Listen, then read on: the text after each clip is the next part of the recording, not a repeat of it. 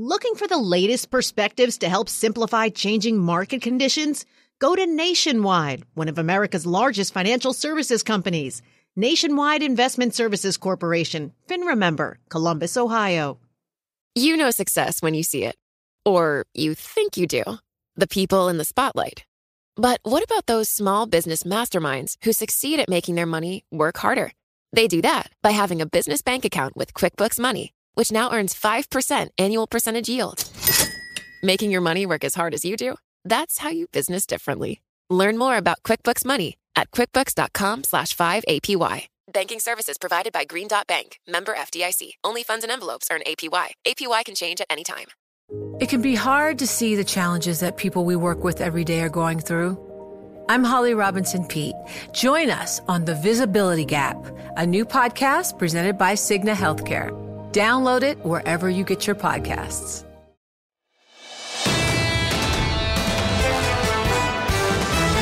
Welcome to the Bloomberg Surveillance Podcast. I'm Tom Keene, along with Jonathan Farrell and Lisa Abramowitz. Daily, we bring you insight from the best in economics, finance, investment, and international relations. Find Bloomberg Surveillance on Apple Podcasts, SoundCloud, Bloomberg.com, and of course, on the Bloomberg Terminal.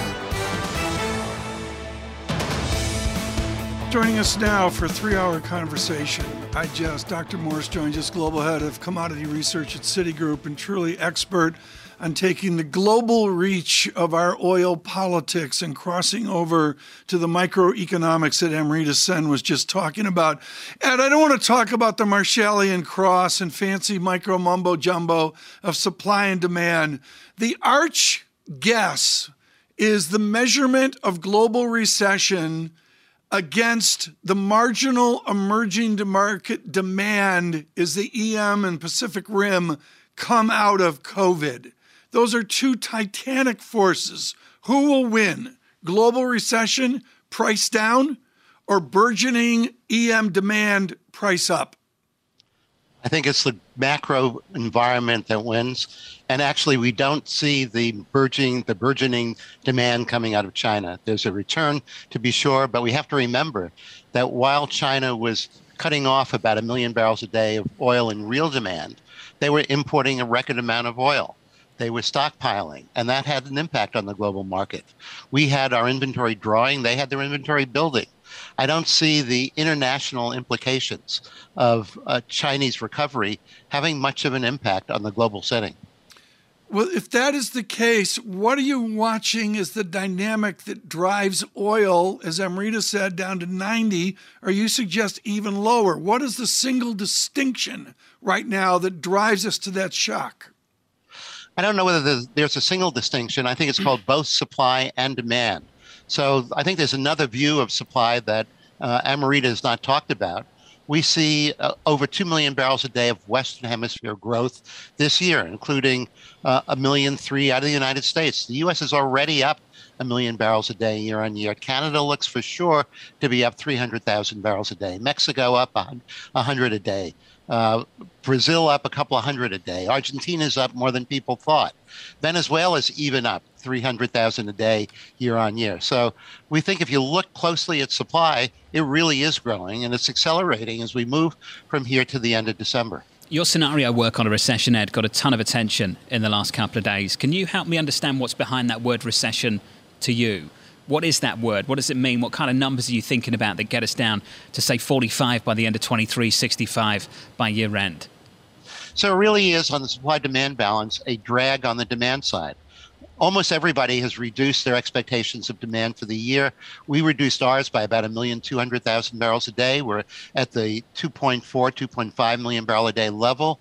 That's similar to where the EIA and the IEA are, and I expect that we'll be seeing further downward revisions in demand. Demand is simply not growing on an empirical basis to the degree that people had expected. And we've seen that U.S. demand is down. There was a Bloomberg quote yesterday that somebody at Bloomberg saw demand as low as it was in 2014. We think you've got to go back to 2012-13 to see demand at the levels that we're now seeing when it comes to transport fuels like diesel and gasoline. And if the movement is going to be anywhere, it's going to be downward. We're not going to see, there's no evidence that we're going to see this summer surge in driving and summer surge in demand. The price is too high, as it was in 2012-13. And that's a force in looking at global GDP from the perspective of one of the countries that's growing the fastest and has the most robust growth. The demand simply isn't there as people had thought.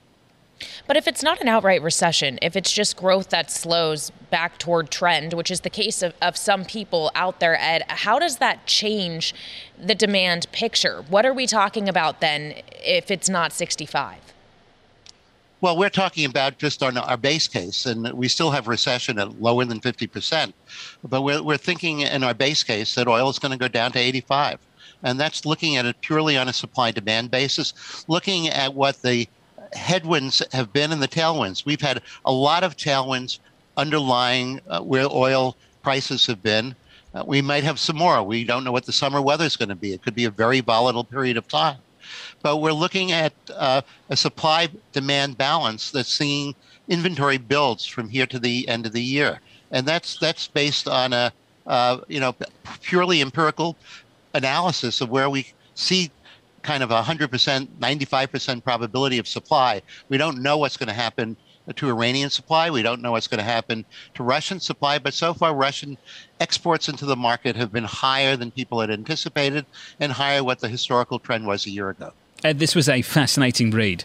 Thanks for giving us some of your time this morning and a timely conversation too, after briefly looking at a 99 handle on WTI. That was Ed Morse of Citi. Seeking timely market and economic updates to help guide client conversations? Look to Nationwide. Nationwide makes simplicity a priority for financial professionals by offering easy access to timely perspectives on changing market conditions, so more time can be focused on helping clients keep their financial plans on track.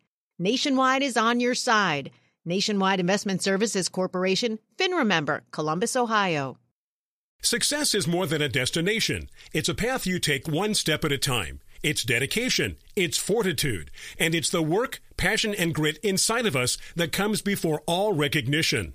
That's what Stifel has been doing for over 130 years, and it's why Stifel is one of the fastest growing wealth management firms in the country. And Stifel goes beyond traditional wealth management to offer you a full suite of banking services, direct access to one of the industry's largest equity research franchises, and a leading middle market investment bank. Quietly, yet strategically, Stifel has built a company and culture unlike any firm on Wall Street. Because success is the drive it takes to keep pushing. It's the passion to keep investing. It's the best of each of us made better by the best in all of us. And that is where success meets success. Find a financial advisor at Stifel.com. That's Stifel.com. Stifel, Nicholas & Company, Incorporated. Member SIPC and NYSE. You know, it can be hard to see the challenges that people we work with every day are going through. Invisible struggles like stress and burnout, caregiving for a loved one, or being misunderstood. But insight, awareness, and empathy will help us better see the issues they're dealing with. And that can make us and our companies healthier too. I'm Holly Robinson Peete. Join us on The Visibility Gap, a new podcast presented by Cigna Healthcare. Download it wherever you get your podcasts.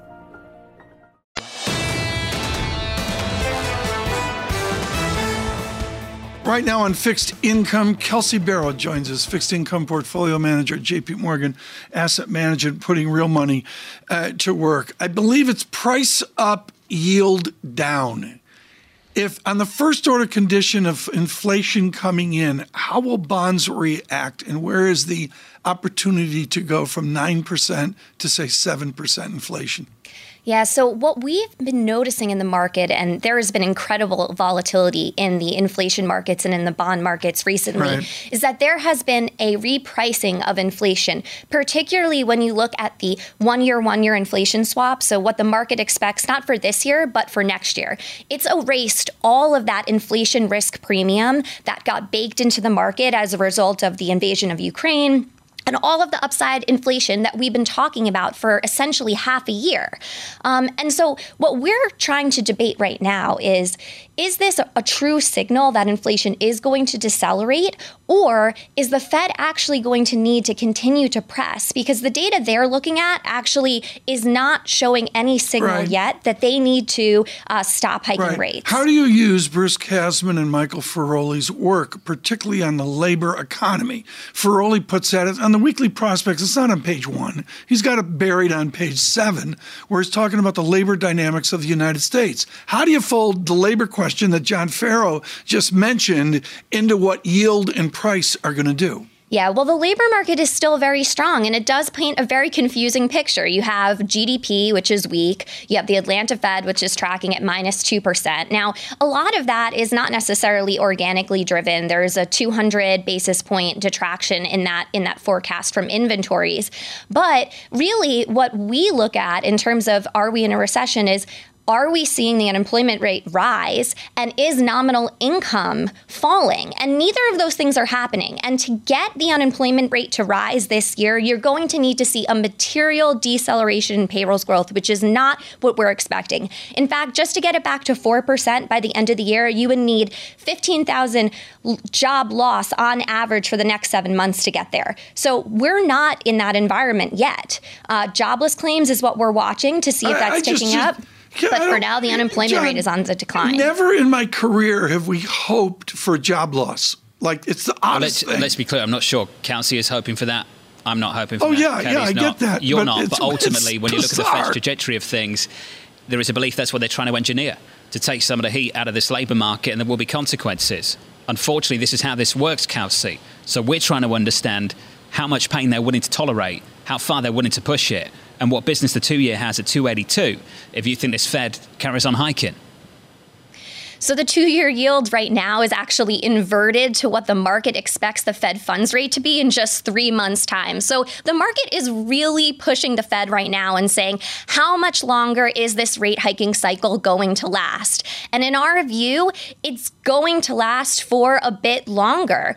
It's not yet time for the Fed to say that they've accomplished their mission, even with inflation expectations in the market declining. We do expect that the Fed will hike rates 75 basis points in July. We expect them to hike another 50. And by the way, right now, the market is not even pricing in a full rate hike for December. We think that the market is getting just a bit, going a bit overshot here in terms of the 2-year yield, and it should be going higher. Well, I heard something similar from Priya Misra over at TD Securities earlier this morning, saying essentially inflation's still the problem and the problem is going to stick around. Therefore, expect the Fed to stay the course and be more aggressive. She said what all that leads to is a yield curve that is going to become even more deeply inverted. Is that the same camp you're in, Kelsey? We've been expecting the yield curve to invert. It has been inverting. Different parts of the yield curve have been inverting at different times. Right now, we're seeing the belly lead in the inversion. So the 5 to 10-year point is what is leading. And that's because the market is testing the Fed. Again, they're testing the Fed and saying, can you really go through with this, particularly as the growth signals are really decelerating?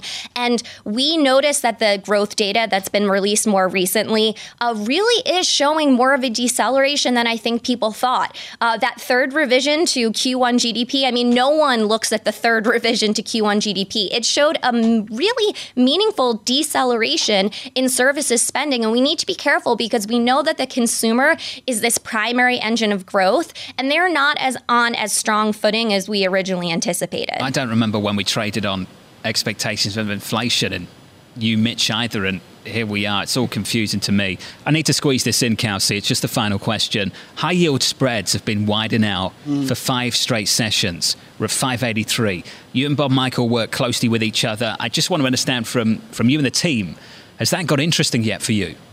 It's a bit of a no man's land right now because spreads are too narrow if we are expecting a full-blown recession, but they're probably too wide if we're going to escape recession. But in the longer term, we do think fundamentals in the corporate in the high yield market are actually much better than they have been going into previous recessions. So if you think about it and think about defaults peaked around 10% in the last, in the great financial crisis. We don't think they're going to peak at nearly as high as of a rate. And around 600 basis points on spread, that's already pricing in around a 6% default rate and a 35% recovery rate. So actually, a lot is priced in. The market is considering a modest amount of default risk, but unfortunately, the markets do tend to overshoot. And so it is possible that you continue to get that spread widening that goes beyond what we think is probably justified based on our default expectations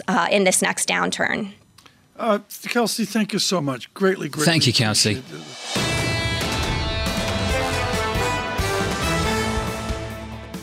He was at Barclays, and he was absolutely brilliant. So brilliant, he went off to point 72, where he has to watch the New York Mets. Dean Mackey joins us now, chief economist at point 72, on a very changed global economy, a very changed United States economy as well. Dean, what's great about your Stanford economics is you go to the micro data, and you go traditional old school and say, we must watch jobless claims. We'll see them tomorrow. Define surging jobless claims. Surging jobless claims would be a rise of 50, 100K in a fairly short amount of time. And so far we've gone up maybe 20K from the very bottom. So right now, I think we can confidently say we're not currently in a recession. And because that always happens in recession. Jobless claims surge, the unemployment rate surges, payroll growth declines. None of that's happening right now. It's not saying it won't happen at some point late this year, for example, but we can say what's happening right now with measures like that. The troops went out to the Hoover Institution of Stanford, and they talked about regime change a la Bullard, and this new word that's out there, front loading. Dean Mackey, if we front load our rate rises, what will that do to the real economy that wraps around labor? I think it depends how much front loading they actually do. I think what we can say is if the Fed keeps going 75 basis points a clip for an indefinite period, we will have a recession soon. So really, it depends what the Fed means by that. I think what we've been hearing and what we're seeing in the dot plot is something like another 75 in July, maybe a 50 in September, and then 25 per meeting after that. If we do that, then I think the economy can stay in a slowdown mode and not slip into recession. But if the Fed feels they can't slow down from that 75 per meeting pace, that's really going to clobber the economy. So, Dean, Tom doesn't care about the Fed minutes. Michael McKee didn't actually seem to care that much about the Fed minutes. Do you? Well, we certainly have to pay attention. I don't think we'll probably have a decisively different view of the Fed based on the minutes, but sometimes there are some things in there that are interesting and maybe color the outlook a little bit, but I wouldn't have great expectations for them. Okay, so as we talk about kind of front loading of the hikes of potentially 75, then 75 for who knows how long, at what point are we no longer going to be talking about hiking but cutting instead?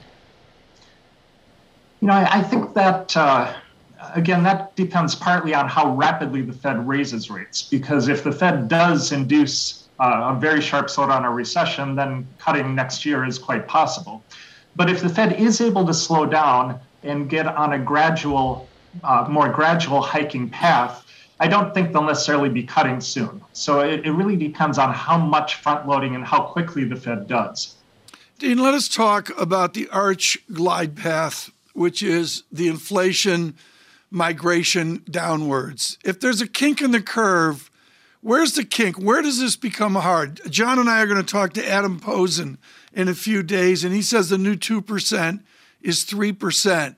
Do you have a 0.6% or 5% where the dialogue changes because then it's way harder to push inflation lower? I don't think it works quite like that. So I tend to think of it more as the different parts of inflation. So we know goods inflation already is coming down. And if you talk to industrial analysts or people that are following those companies, they're telling us prices are falling in those industries already. And we're seeing it in the CPI and the PCE. Core goods inflation is already falling.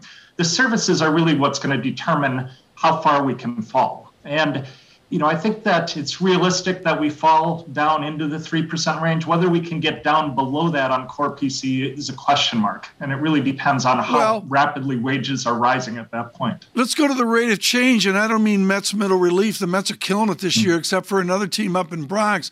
But Dean Mackey, very simply here, where's inflation in 60 days, 90 days? How rapidly do we come off the panic of 8-9% and come down? How fast is that going to happen? Well, I tend to focus more on the PCE because that's what the Fed follows, and we're at 6.5 there. I think by year end we can be down into the 3 or 4% range on PCE price index. There's your break of 3% on a 30-year. Dean Mackey of 0.72. Thank you, sir.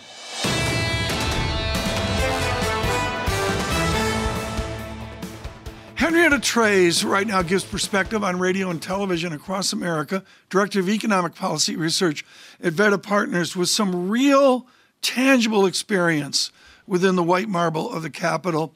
Henrietta, we have been transfixed today by the questions of the Prime Minister, the drama of what's going on for Prime Minister Johnson in the United Kingdom. Would your world be better off if we had president's questions, if we had much more fiery, visible debate within Congress than the sleep fest it's become? I would love that. I think that would be fantastic. I think that politicians tend to speak more truthfully when they're put on the spot, and we're always looking for those little mistakes that might hold nuggets of truth, which we've seen from President Biden time and again. I would love to see that, and less agenda journalism, as y'all were just mentioning. It's a great idea. How unified are the Democrats right now in the House, in the Senate? That's a great question. On the House side, my anxiety has been pretty high because we saw the Progressive Caucus really derail a lot of the BBB agenda in the back half of last year as they were negotiating that infrastructure bill, and ultimately failed to sway the Senate, which is always the case. And the faster House members understand that senators always get their way, the better. On the Senate side, you have a very shaky, faux majority of just 50 senators. And I think there are very few things that they can agree on. One of them is, hey, healthcare really rallies voters during an election cycle. So let's do a reconciliation bill with a healthcare component. Climate change posed very well with independent voters who are going to be so critical to turning out the vote in favor of Democrats or Republicans in this next midterm cycle and the general election that's just a couple years away. Mm-hmm. And so if you can cobble together a bill that's a healthcare package and climate, keep all the toxic stuff out, you can get a real bill passed through the House and Senate by September 30th on the reconciliation front, which is, I think, something that will happen.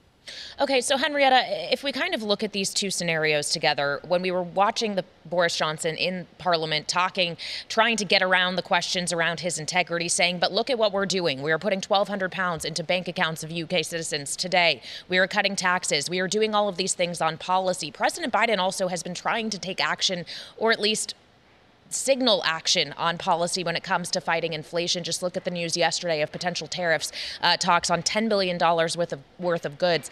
How many more signals does the president have left to send? What other cards are there to play that are in his control?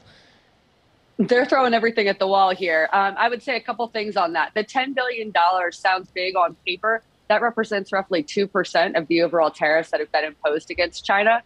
And the way that it's been expressed to us and via the news reporters y'all have, the great Jenny Leonard at Bloomberg, is to say that the consumer-facing items, which are your bicycles, your back-to-school gear, backpacks, baseball gloves, those are all in List 4A.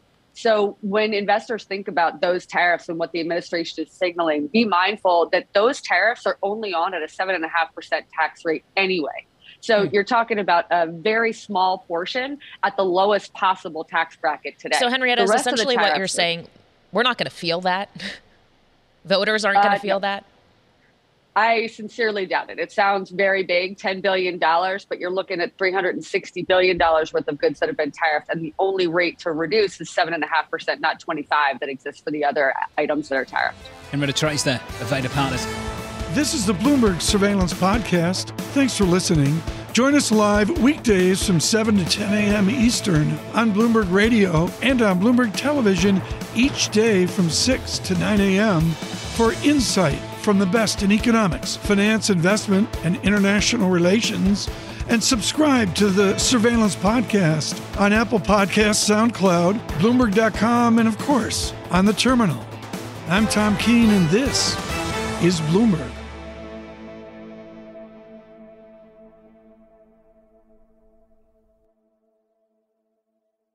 The Bloomberg Sustainable Business Summit returns to London on April 25th for a solution-driven look at the sustainable business and finance landscape, looking at the latest trends in ESG regulations, supply chain innovation, and transition finance. Speakers include leaders from CDP, Emirates Environment Group, TNFD, C-Trace, COA, and more. Summit advisors include Citi and Schneider Electric. Visit BloombergLive.com/SBS2024 to learn more.